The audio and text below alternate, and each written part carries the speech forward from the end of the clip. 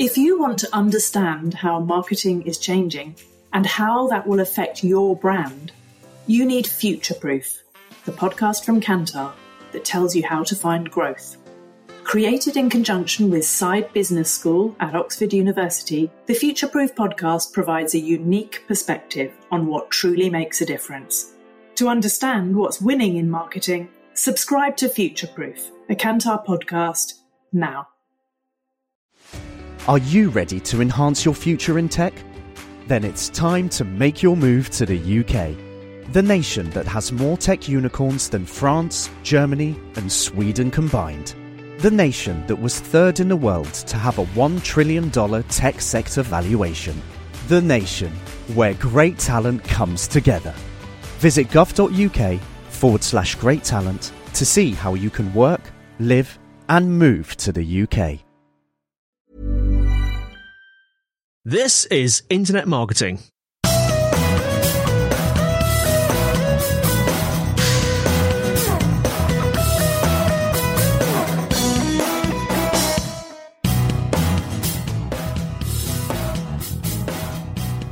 Hello and welcome to the Internet Marketing Podcast brought to you by Site Visibility.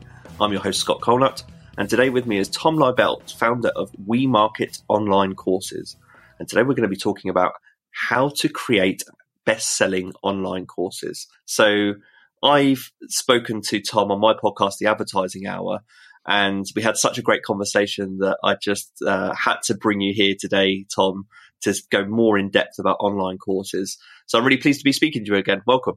Yeah, thanks for having me. I appreciate it. Yeah, same here. Like when I seen it, I was, that we're talking this week, I was like, oh, great. Like normally I'm like, oh man, it's another thing on my schedule. I'm like, oh man. But like you said, it went by so fast.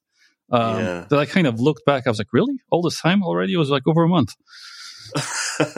Now, I know who you are, but I'm going to have to ask you, unfortunately, to do a brief intro to our listeners. Yeah, it's fine. So I've been in business and marketing and sales since I was around 7 years old in one way capacity or another. Had a brief stint in music, filmed a documentary. So with sales, I was inside, outside retail, did a lot of that, multiple businesses, online, offline, brick and mortar. So I get the pain of, anyone that's still paying rent.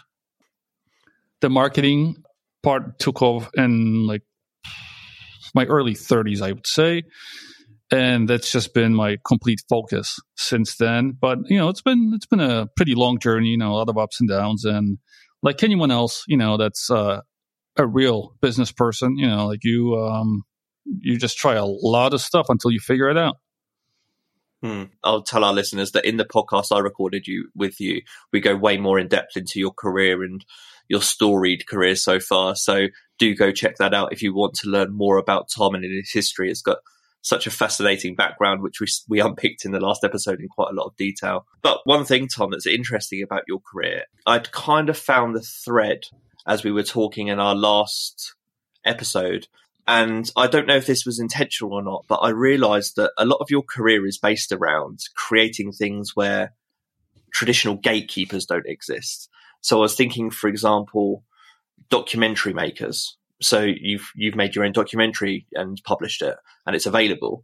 Well, that's where a gatekeeper would have usually existed. There used to be film studios that used to have to take your film and then promote it and create it and sell it. You've just gone and done that yourself. At one point in your career, there was the self-publishing of Kindle books. Again, gatekeeper used to be that you go to a publishing company. That no longer exists, so you can publish direct on Kindle. And now I'm thinking very similar things with online courses. It used to be just education establishments, but in the last decade, the wealth of online course platforms has opened this up. And I'm just interested to know whether that was ever anything you spotted in yourself. Was that intentional or not? And do you think there's anything to the fact that you've taken advantage of these spaces that traditionally had gatekeepers and now don't? I was always very anti-establishment, anti-authority when I was younger. Yeah. But the one thing I always hated, and I didn't understand why people did it, is, joining things where someone else would tell you if you're good enough. Right? Like, if you, for example, want to be in music, because that was one of the things I've done. So the regular path would be, join a talent show or try to get some A&R to recruit you or try to going through some kind of a connection or, whatever. Just someone else needs to actually say, oh, yeah, you're great. We'll give you a contract. You can record. And I'm looking at this and I'm like, I can dominate, whichever area I want to be in. I'm going to learn this. I'm going to put out my own stuff and I'll break down these walls, because it's my music. It's my, plan, my idea. I'm keeping all the money.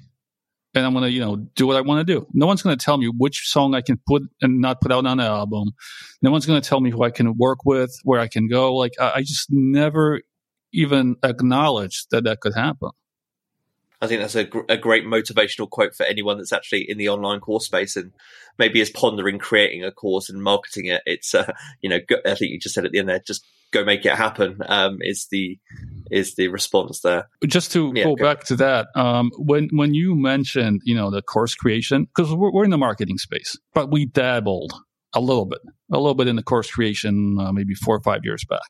And what I've seen is, and this is just normal with most of the humans that I come across, usually when they reached out to me, all they were really doing is asking for permission.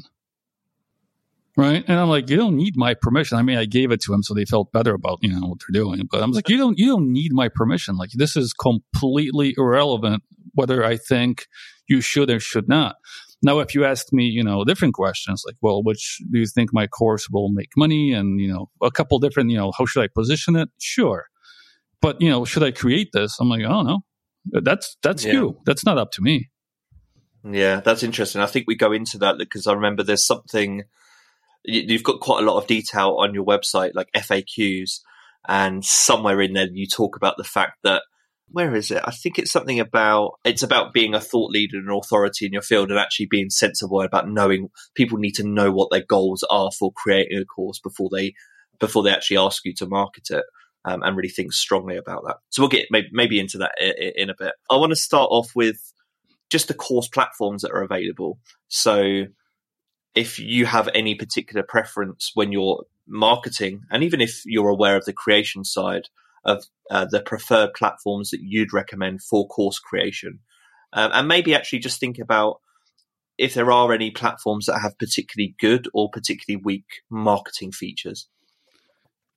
I think none of the platforms will really make a big difference in your marketing efforts. So the way I think about these platforms, there are 3 different pieces that they usually try to fill, right? The first one is hosting your actual course. That's what they're meant to do, right? And that's the only piece that they should be doing well, which a lot of them don't, right? They'll go down and there's like a lot of nonsense happening. But that's the main piece. Like, I go on a course platform because I want them to host my course, right? Just like when I go on a audio platform to host my podcast, just make sure you host my podcast, right? And people can get it. That's what I want you to do. Don't try to be fancy with it. Now, with the course platforms, they have 2 other pieces that they try to do. One is checkout process. A lot of them do it in a really, really bad way, right? So the 2 of the most popular ones right now, Thinkific and Teachable, right? Which, are decent hosting platforms, I'd say. Their checkout processes suck. They're so bad when it comes to marketing. And what they do is they force your customer or your student to first enroll into their account. So they have to get a Thinkific account or a Teachable account and then purchase your course. Well, anytime you introduce another step like that, a lot of people leave. So what happens with most of these platforms is you have to create another piece of your marketing, which is enrolled in the school, but never bought, right? And now that's a big piece which you have to pull people back in. Now, they do try to, implement like one-step checkouts, like they're, like this is a new thing, just to make it easy. And it's in beta for them. But it's still not smooth. You can't control that process. In the beginning, I would not worry much about it. Just understand that it's a limitation. Kajabi, I guess, does maybe a little better job with that. But that's another piece they introduce, right? And all of these platforms, you always got to stay aware of, what's the checkout process like, unless you're actually going to do it by yourself. And then the third piece is they try to host your actual sales pages. And that part I just do not like whatsoever. I'm really about speed and control, right? So you need to host your own sales process. These platforms should not be looked at as, they're going to hold my website. Their design functions are horrible.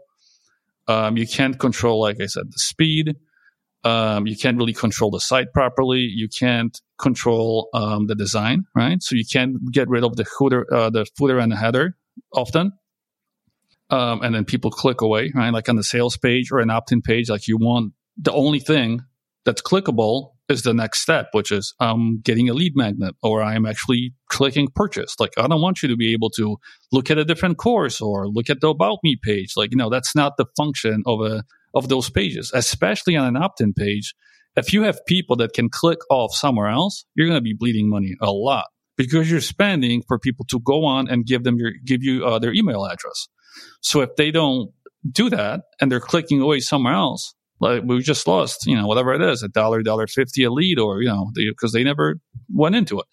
So that part needs to be controlled by you. So just understand what these platforms are for. And they are to host your course. And only initially, you can let them take care of the checkout process. But eventually, you want to control that part too. I guess the 2 points that you just touched on there, both the checkout process and also the landing page build, are they aspects of the marketing for courses that you get involved in at your company?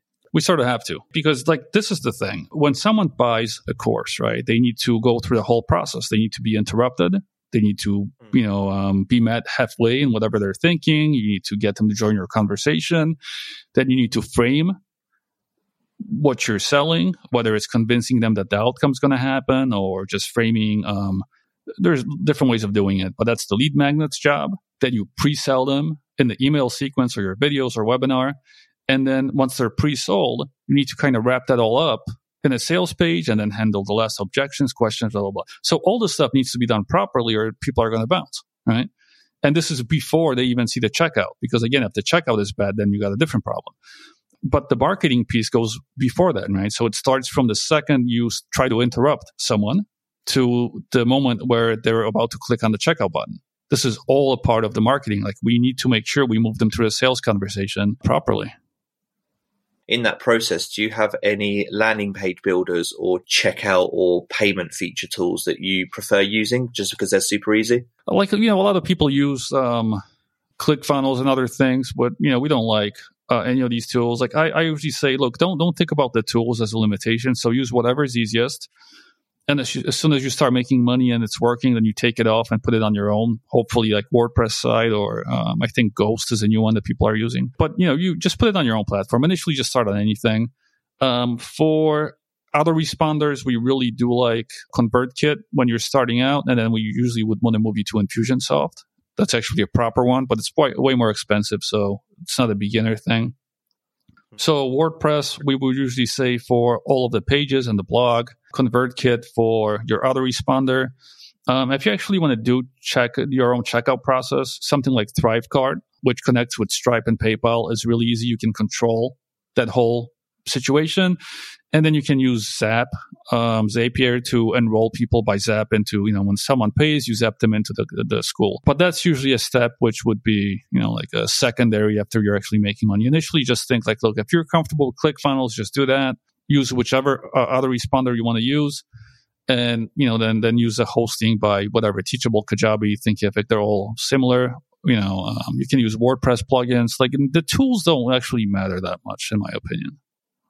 I am interested to know, in terms of this platform and tools aspect and where to launch, there's a note on your site somewhere that says that your services aren't particularly useful for those who have chosen to launch on Udemy. And I just was curious to know why that is. It's just a marketplace. You have zero control over your email list, zero control over your customers, the checkout process, anything, pricing. You're just locked in.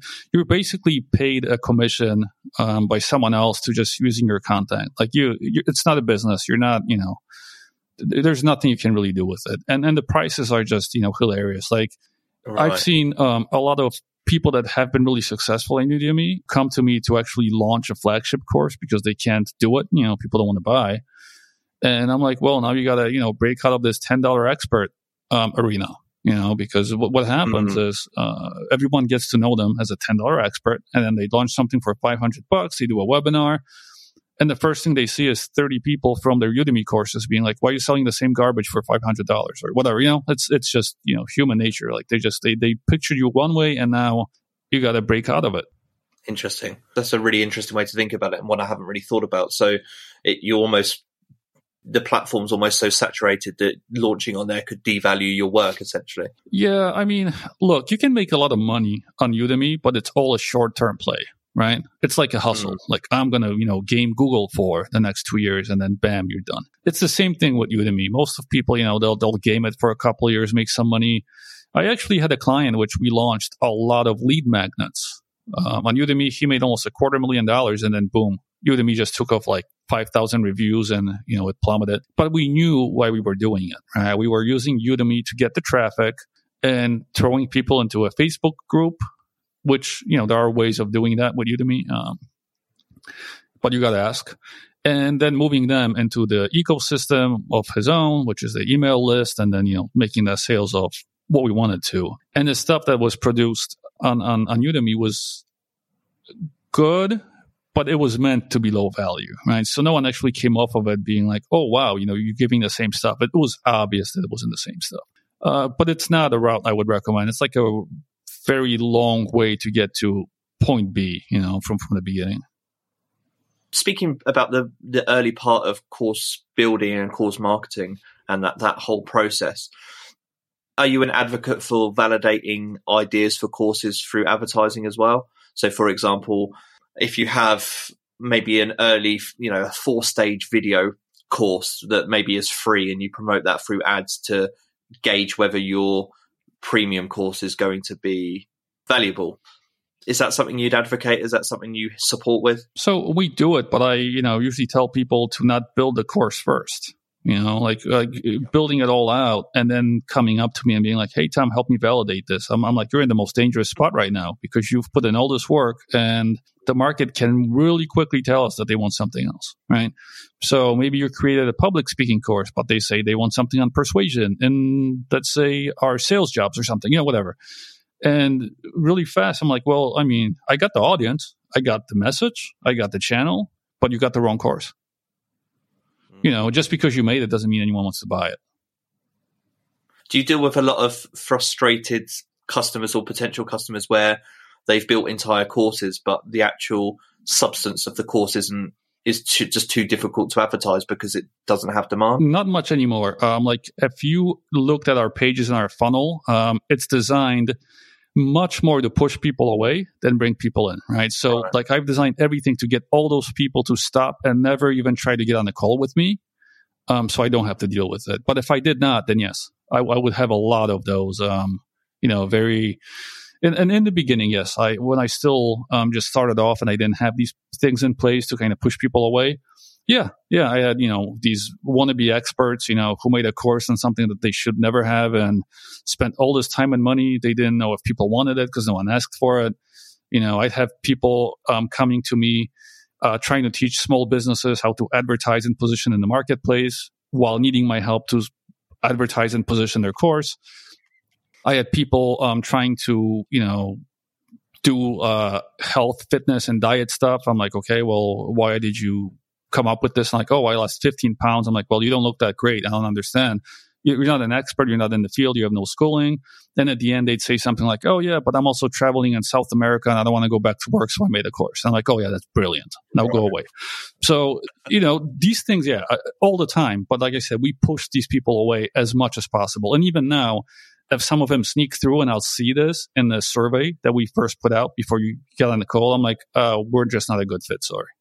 Well, interesting, because I wanted to talk about this subject in a little bit more detail, coming back from the beginning of our conversation. So could you describe the goals that most often clients or potential clients come to you with?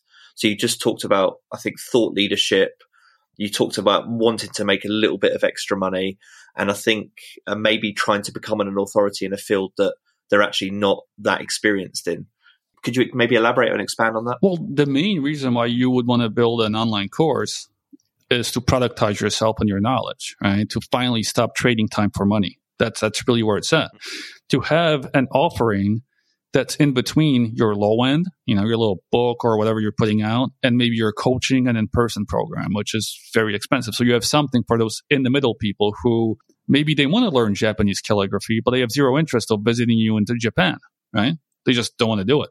And they also don't want to see a little book. They actually want to have someone teach them, in a visual and more engaging way.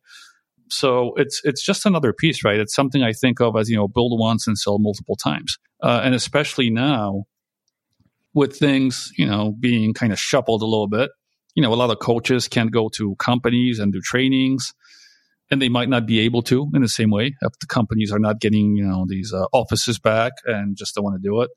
Then you have all the speakers who no longer can really go and speak because the conferences are shut down and, things are moving on virtual summits, but those don't really work as well. They're more like, MLMs, hey, if you bring 5 people, then you bring 5 more people. Well, so also very different strategy for them now. Then you also have small business owners and other practitioners who now finally are looking at their competition as buyers and being like, well, this information that they would probably want to steal from me because I'm so good, I'm actually going to put a price on it and sell it to them. And it's another piece, which I see people do. So a lot of different, ways to think about it, but mostly it's just to productize your knowledge and, stop trading time for money. That's the main thing that people would want. If you want to understand how marketing is changing and how that will affect your brand, you need Future Proof, the podcast from Kantar that tells you how to find growth.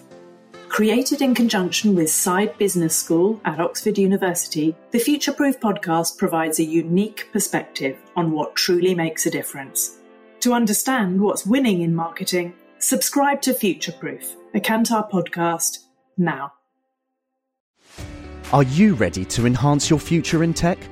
Then it's time to make your move to the UK, the nation that has more tech unicorns than France, Germany, and Sweden combined. The nation that was third in the world to have a $1 trillion tech sector valuation. The nation where great talent comes together. Visit gov.uk/great talent to see how you can work, live, and move to the UK. Introducing Wondersuite from Bluehost.com. Website creation is hard, but now with Bluehost, you can answer a few simple questions about your business and get a unique WordPress website or store right away. From there, you can customize your design, colors, and content. And Bluehost automatically helps you get found in search engines like Google and Bing. From step-by-step guidance to suggested plugins, Bluehost makes WordPress wonderful for everyone. Go to bluehost.com/wondersuite. There's one thing you said as you were talking is that I think we spoke about this on the podcast we recorded a couple of weeks ago as well, is that you have a lot of confidence in what you do and don't like. You cut through the noise very easily. There's a lot of confidence in that. And you talked about on your website being very explicit about who your services are for and who they're not for, so that you qualify potential customers a lot earlier in the process. I think that in general, marketers really struggle with that explicitness. They're always worried, and I see this quite often. People are always worried about the customers that they're going to lose, more so than doubling down on the customers that they're trying to win. It sounds like this is an approach that you also take when marketing your clients' courses. Yeah, it's the same thing. And this is why, when you become good at what you do, you also want to work with other people who are just as good, right? Working with amateurs is going to be really hard. It's like trying to sell a course for someone that's afraid of sales and thinks selling is bad. I'm like, well, why did you make it then? Why are you asking me to sell it? Right? Like it's just, there's a lot of stuff that you kind of have to do a lot of counseling and sort of, get over their whatever mental issues are with things. And I'd rather just deal with a professional, that understands the same thing as me. They're like, look, my time is, worth this much. Like, I understand what we need to do. It's not going to be easy, maybe, but, with your help. And then, once again, then I look back and I'm like, well, I got to make sure I want to work with this person. I want to make sure that this is a niche that I have clarity on, that I know we can, do a home run, or at least I'm fairly confident. So it just comes together that way. Not always the case. Like when I was starting out, I was struggling with my messaging also and who my ideal client was. And I think that's a big problem for marketers. if you're initially not making money, then, you'll take whoever on, which is okay, and quickly you should figure out which of those clients you liked, which you didn't, which ones you were able to do well, which you were not, which part of the job you enjoyed, and which ones you want to cut out moving on forward, right? So like you learn in the beginning, so then eventually you can just be like, no, this is what we do. This is how we do it. It's my company. I run it, not you. If you want to come aboard, if not, cool, next, right? So it just happens over time. And this is not of being, like looking down on anyone. It's just, this is my business. This is the way I want to run it. And for me to be able to help my clients in the best way possible, I got to be happy with what I'm doing. And it makes it more enjoyable for you, I imagine, as well. Like you wouldn't enjoy it if you were not sticking to your principles, the things that you just explained. Yeah, so what we did this year, and, you heard a lot of people speak about what it's going to be like around March if you think back on socials, right? You're either going to be in this spot or that spot in 10 months, right? So you can either hustle and be way better off, or you're going to fall behind like everyone else watching Netflix, right? So you had this like, kind of big messaging kind of, like Gary Vee type thing going on back then. So with our company, like we were doing well. And again, we got lucky with online courses. The niche blew up, it was, kind of fortunate for us, but, during the circumstance. But still, we were kind of uncertain, right? We were doing well, but not sure how long it was going to last. Just because, this is something that never happened before. So we really narrowed in on our offering, on who we want to work with, and we went hard into systems, even much harder than before, to make sure we have leads coming in at all times. And lately, it's been overwhelming. We've been saying no much more than we've been saying yes, but it was due to that. But the main thing I want to put across is we created a piggy bank. This was the whole plan from the beginning. So our company created an 18-month runway for ourselves. So it means that for the next 18 months, if something happens, we don't have to get one job or make $1, which is impossible because we have enough income streams, and we can still be okay. And the moment that happened, we were able to completely flip the business again, right? So we decided that we are from now on our biggest customer. So we're going to take care of ourselves first. And this means that we only now work with clients Tuesday, Wednesday, Thursday. Mondays and Fridays are our own days, and nothing will change that.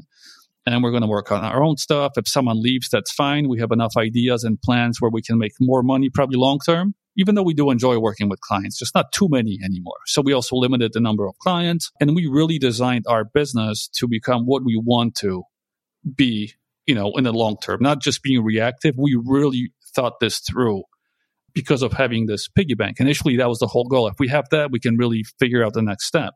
And I find for most business people, that should be the main focus, right? To create that freedom for themselves. Because anytime you're in this pinch where like, oh man, I got to pay for all this stuff and I don't know where, my next job's going to come from, or, this and that, you don't always make the best decisions. Even though I was pretty good with it, even, in the beginning when we were not doing so well, because we were starting out, so people didn't know who we were, I was still pushing quite a few people away because I'm like, there are going to be problems. Let's, leave this spot open and someone else will come in. And usually they did, but it just becomes easier once you have, that freedom that you kind of build up for yourself. It becomes much easier to really stick with your principles. Yeah, it's interesting. I mean, I could go off on that topic for probably a whole other episode, so I might have to bring it back in a moment to online courses. But what's interesting to me about what you just said is that it's the purest form of marketing and selling comes when you have that freedom. And I know, just working in an agency and having worked in agency environments, that the skill of marketing is often disrupted by other motives, other obstacles, all of those things that that get in your way when you don't have that freedom or you don't focus on the freedom. And so I'm a firm believer in what you've just said. And again, I might have to bring it back to online courses in a moment, but we were talking just before this episode, before we pressed record, about the way that you work, which you've kind of just expanded on then. And I think that's the aspiration of a lot of marketers. I refer to it as seasonal working. You have really intense busy periods, but you set yourself up a runway so that when it's less busy or when you want to take the time out, you've got that time and freedom to do that. So it sounds like you're in a really good place lifestyle wise. And that freedom gives you the opportunity to double down on your principles and be a better marketer, be a more confident marketer. Yeah, learning how to say no at some point, and not in the beginning maybe, but at some point in your business will do more for you than actually saying yes to things. Okay, I'm going to bring the conversation back to marketing online courses for a moment. Going back to, whether it's someone that's created a course for the first time, they've just got in contact with you, maybe they've got through your copywriting on your website and they're a qualified lead for you, a qualified potential customer. Do you think it's important for those people to have an existing network to promote a course? So do you think it's possible to achieve success if you don't have an existing network and you're just doing this from scratch? It all depends on your budget, right? So you can buy your initial 1,000 followers really quickly. And I'm not saying like Facebook. I'm saying you're actually going to have to put in some work to get the right people on your email list, but you can buy them, pretty easily and quickly if you have the money.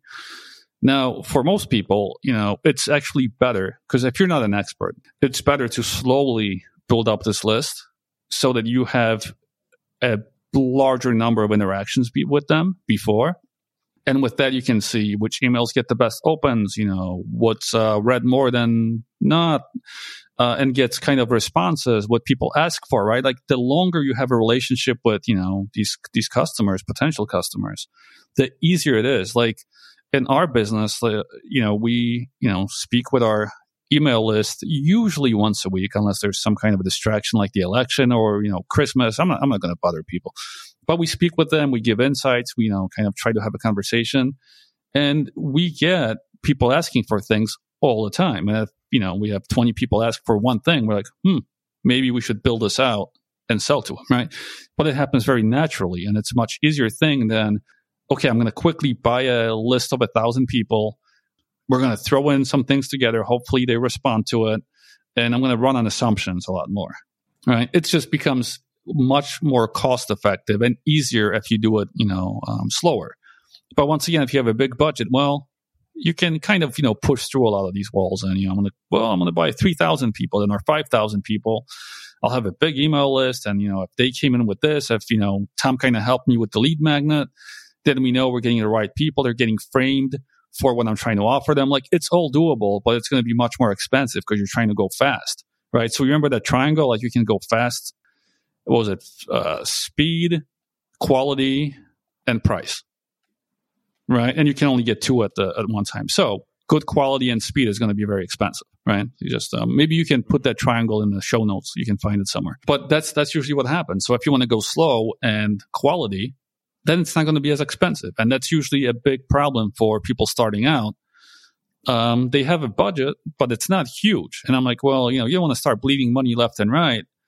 Trying to make this happen. So I prefer if someone already has a relationship with at least, 1,000 people. Maybe they haven't bought anything. Hopefully you didn't pitch them garbage on Udemy for the last 4 months because they're going to be kind of burnt out and not want to buy your stuff now. But, if you have a relationship like that, it's much easier. So I do prefer, if you, the network, depends.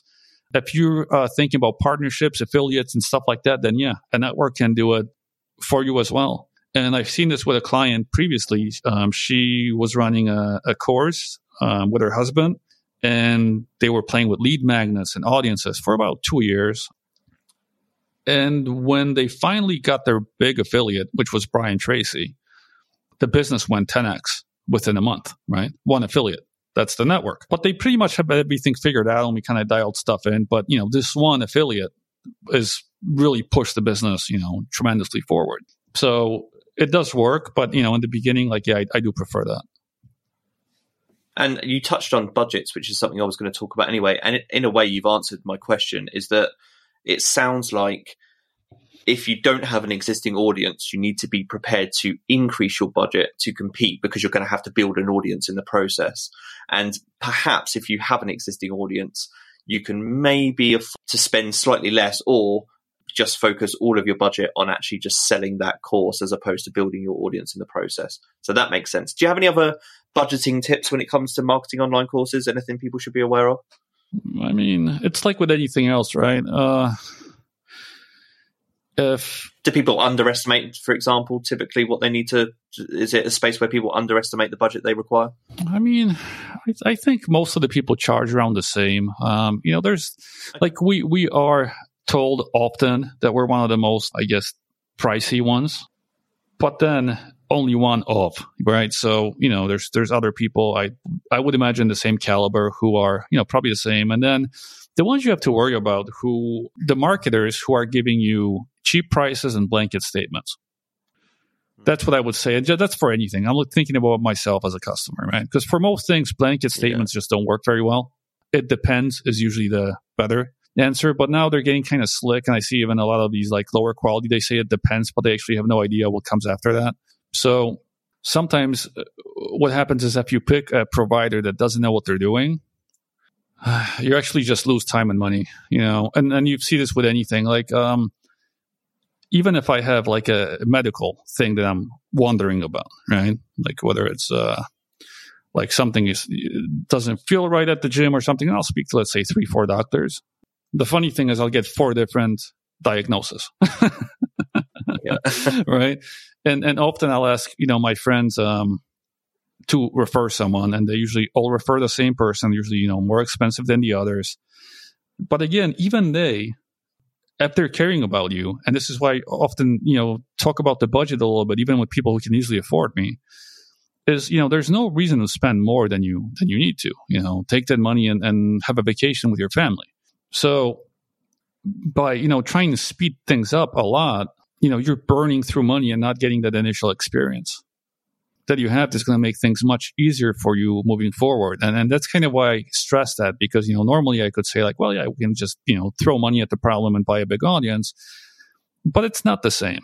It's really not the same. And you could do it in a much smarter way by just creating like a 6-month longer plan before you put the course out. In terms of the actual marketing of courses, and I appreciate this is such a broad topic that we're not going to be able to go into hugely granular detail, but I am interested in some of the, again, principles of how you market courses. And just looking through your website, it seems like a good place to start is ad platforms. So it seems like a lot of your work is built around promotion of courses on Facebook, YouTube, and I think I saw Gmail and Gmail ads. Is that the case? Do you use any other ad platforms? And is there a reason that you choose to work on those particular platforms? So those are usually when we can find the initial audience, right? And it's what initially people think of as marketing, right? They think like, oh, where are we going to put the ads or get the traffic, which is just one piece of the puzzle. But, there are different. I've seen people be successful on Quora, on Reddit, on other places, which, you find once you figure out who the ideal client is. But initially, most of the people will fall into either the AdWords or the Facebook network, right? Depending, when you're first starting out. And with AdWords, that could be anything: Gmail, YouTube, search, display. But I would say just that's where the majority is. But let me go into the marketing of it just a little bit. You ask about principles, and I'll give you principles. When you are advertising to people, right? This is your ad. And the ad could be anywhere, any platform. Don't think about platforms right now. We're going strictly into the pieces of the puzzle. When you're advertising to people, there are 2 ways you want to play with it. Either you are taking a person away from where the pain is, right? So I'm going to move you from, let's say you're a web designer. You're probably working for someone, you have different gigs, you're on the job, you're stressed out. I'm trying to move you away from that place into somewhere better, right? Because a lot of people just feel the pain much more. Or I'm showing you what's possible, right? Like what would happen if you had an extra $10,000 and you could get gigs like that? What would happen if you finally got your freedom back? What would happen if you could fire your boss, right? So I'm pushing you towards the income and the outcomes much more than I'm pulling you away from, like the place of pain, which would be like how long before you finally do what you wanted to from the beginning, as a web designer. Like what? So there are 2 different ways of getting people's attention, but usually it's one of those 2. And you want to play with those when you're testing that out. Lead magnet.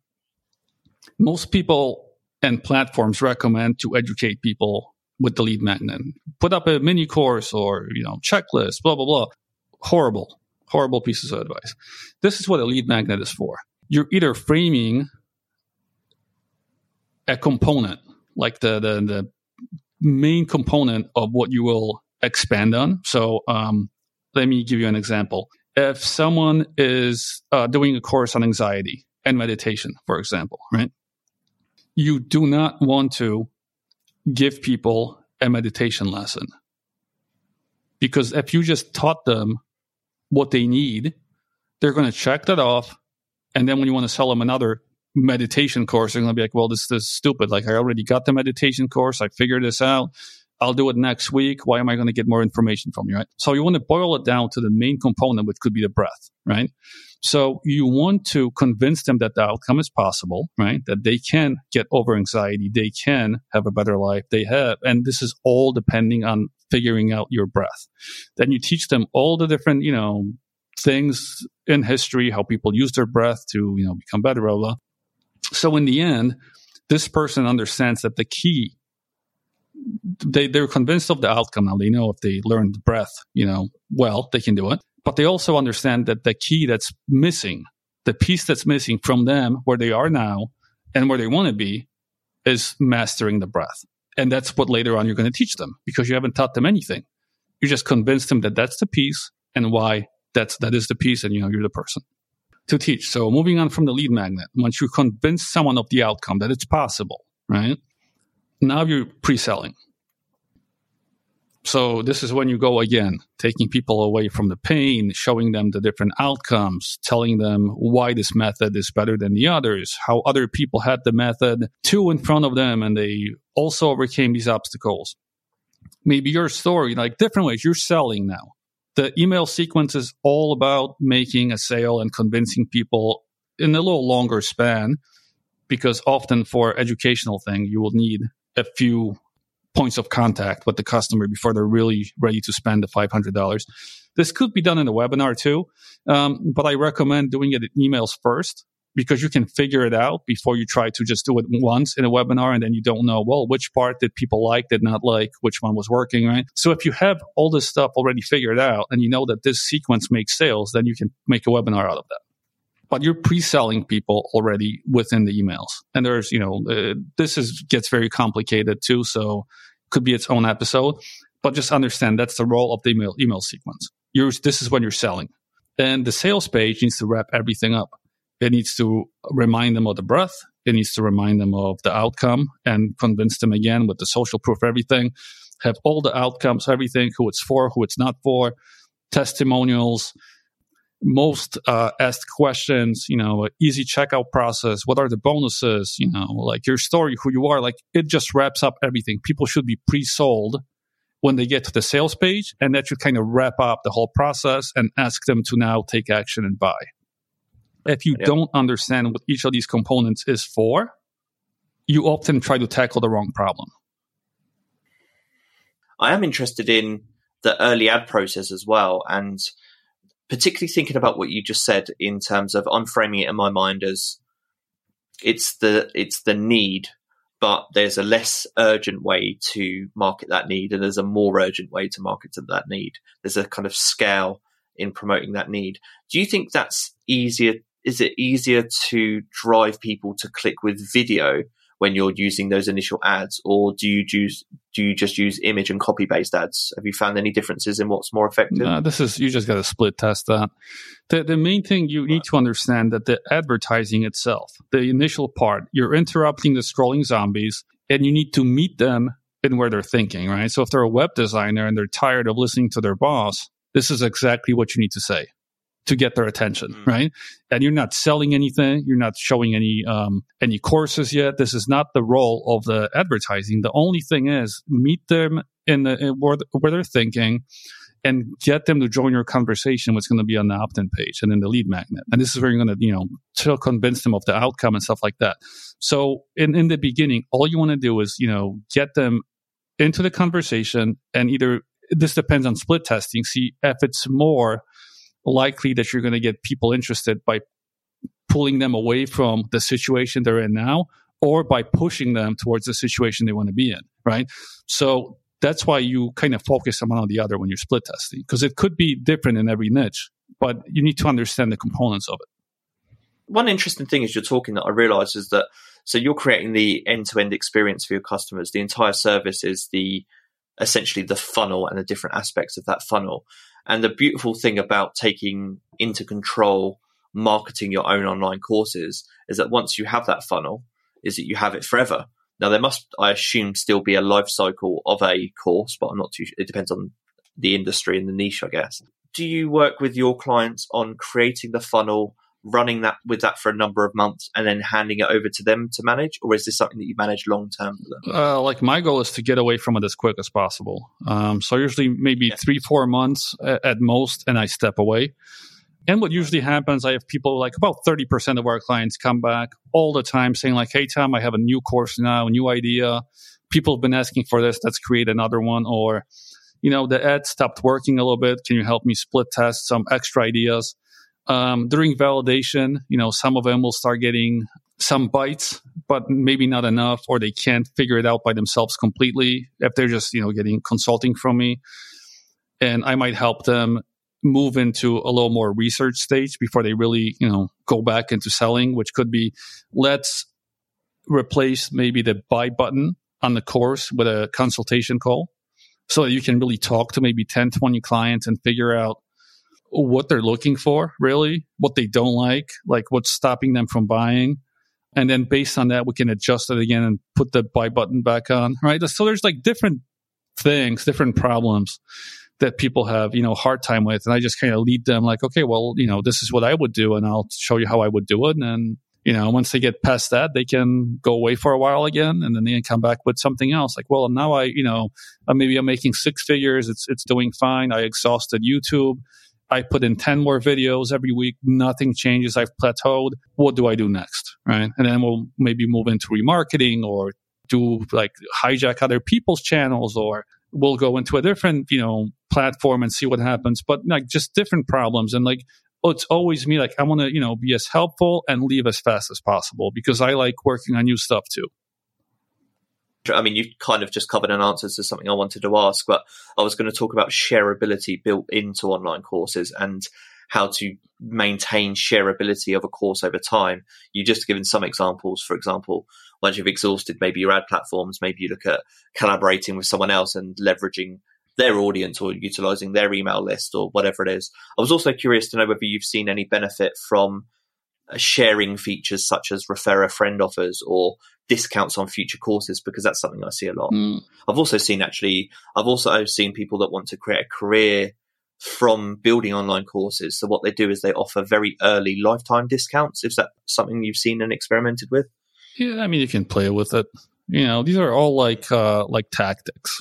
I'm usually much more into like long-term evergreen strategies, and, discounts and all these little plays, they usually don't work very well forever. Right. So I often like when someone like got tired of the launches and all these little games they're playing. And I'm like, okay, when you want to build a real business, come to me and we'll figure that out. But I think for some people, they just need to get out of their system. Right. Oh, I know I can do this. And then I was like, well, then you go do it. And then when that's done, we'll do it right. And speaking about evergreen and speaking about, I'm interested in trends over time. So being in this space and just being in marketing for a while now, it sounds like you've seen some very specific trends that are evergreen and that always continue to work, or at least principles within trends.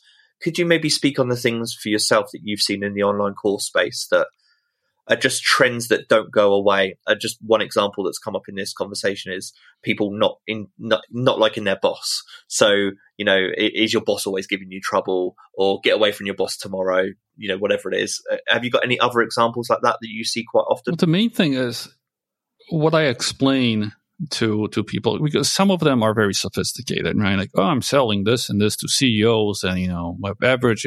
I'm like, you're still selling to people.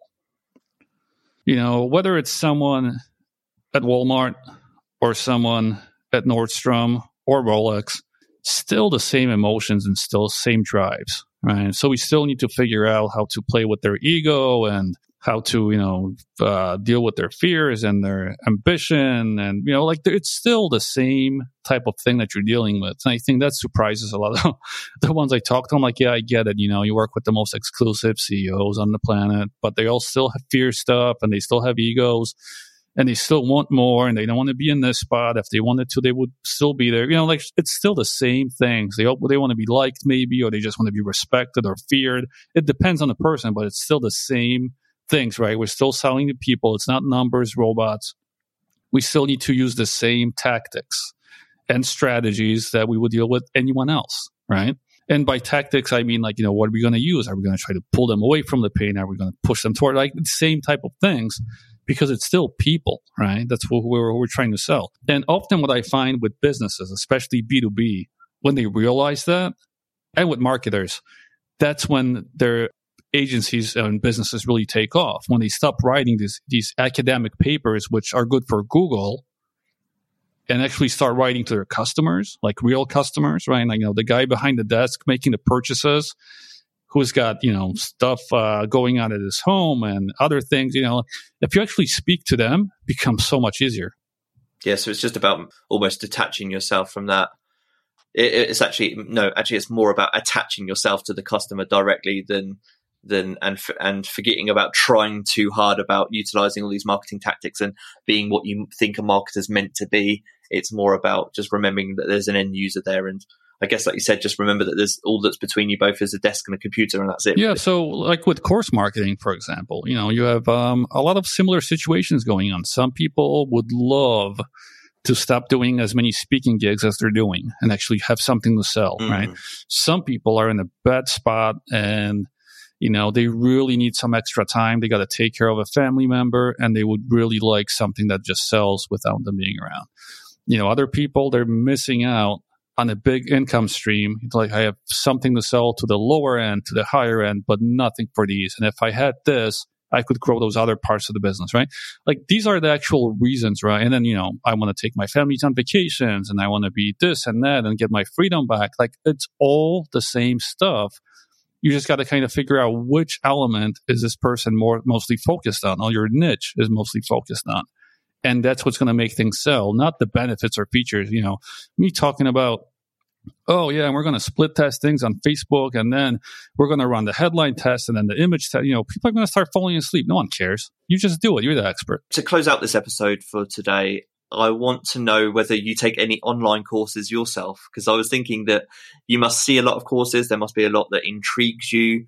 Are you someone that takes online courses to learn the skills that you've learned? Is that something you've done over your career, or do you not? And I'm just curious to know how that works for you in your process of learning. I mean, I got interests just like other people, right? Like, if I want to learn a foreign language, like, for example, since I'm in Thailand at the moment, and I, thought about taking in-person classes, but, the main thing that you need to figure out before you do that in a tonal language is the tones. So I would take a course on the tones, because I don't need to be in class. But then when I get in the class, I'm ready to go.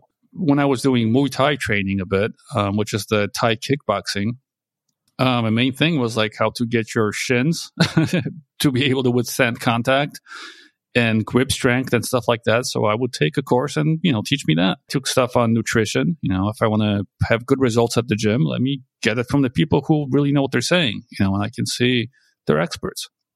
With online stuff, like, I actually much rather would learn from the old masters, right? So like advertising, I would go to someone like David Ogilvy, or people who just the old masters. And then all those concepts I'll actually test myself. I hate learning from most of the people now who are just rehashing the same info. So yeah, it will be very tough. And this is what makes it very tough to create a good business course, because, most people look at you the same way. But that's just, like, my thought. Like, I want to be able to test. I don't want to just read something or learn something and then be like, well, yeah, this works, and then give it to my clients. Like, I better be pretty sure about this, So that's with business stuff. But often, yeah, like with tax things and stuff, I would take a course on tax law and stuff like that, because I want to be able to talk to my accountant in a much smarter way. I would do that. The same thing if there's a health thing that I'm interested in, I would maybe take a course. And then when the physician comes and talks with me, they're like, man, you know your stuff. I'm like, yeah, I took a course and read 5 books. Like, I'm not going to let you tell me what you think is working. Like, we're going to really have a conversation about this. So yeah, it's the same thing, right? But it's about the interest, and people need to pull me in the same way. Like, if I have a thought in my head, they better, interrupt me with exactly that thought, and I'm in. That's really interesting. I was just curious to know your approach to learning, because I think you touched on it as you were talking there. I think there's the danger The positive to all of this is, as you've said earlier, taking this episode full circle, is that the gatekeeper is now removed in this world of online courses, and you can go out and create what you want to create. The downside to that is that it becomes a saturated market, and it's really difficult as a learner to know maybe where you should start, how much you should learn, and then how much you should apply. But I think the very least that you should do, as you've just said, is equip yourself for these conversations that you're having, and just the beautiful world of online courses that you can go very niche and learn about whatever you want to learn in a really structured way. Thanks for sharing so much for your advice today. Thanks for having a conversation with me again, because that's been really interesting. Before I let you go, do you want to let our listeners know where they can find you, where they can find We Market online courses, and any other information you want to share? Yeah, I just want to leave the listeners with one idea, because you kind of mentioned, the gatekeepers again. And just think about it as you would be the student, right? You always want to go back to that. If you're trying to learn a subject, for example, math, I think we should all have access to the best math teacher on the planet, not someone who's just in front of us because they're locally close, right? Just because they're the ones who the school said is teaching you math. Like, you should be learning math from the best possible person in the world. And that's kind of what happens when you also mention, saturation. Well, as with anything else, the more advanced this industry becomes, the best in every niche will clean up. It's going to be the same thing. The top 10, 20% get the most of everything, because the rest, why would you learn from a mediocre math teacher when you have the best one in front of you, right? So that's sort of a good thing and a bad thing. Depends on how good you are, because you can either become one of those best ones in what you're going to teach, or you're going to just be left because you should be, right? Now, with that said, you can find me on smartbrandmarketing.com or wemarketonlinecourses.com. Brilliant. Thank you so much for your time. I've really enjoyed speaking to you again, and maybe look forward to speaking to you again in the future. Take care. Yeah, thanks for having me.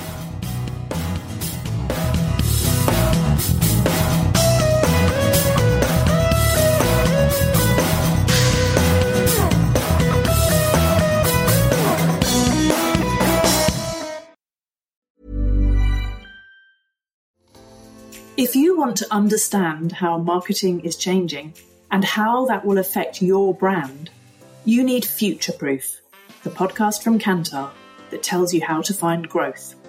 Created in conjunction with Side Business School at Oxford University, the Future Proof podcast provides a unique perspective on what truly makes a difference.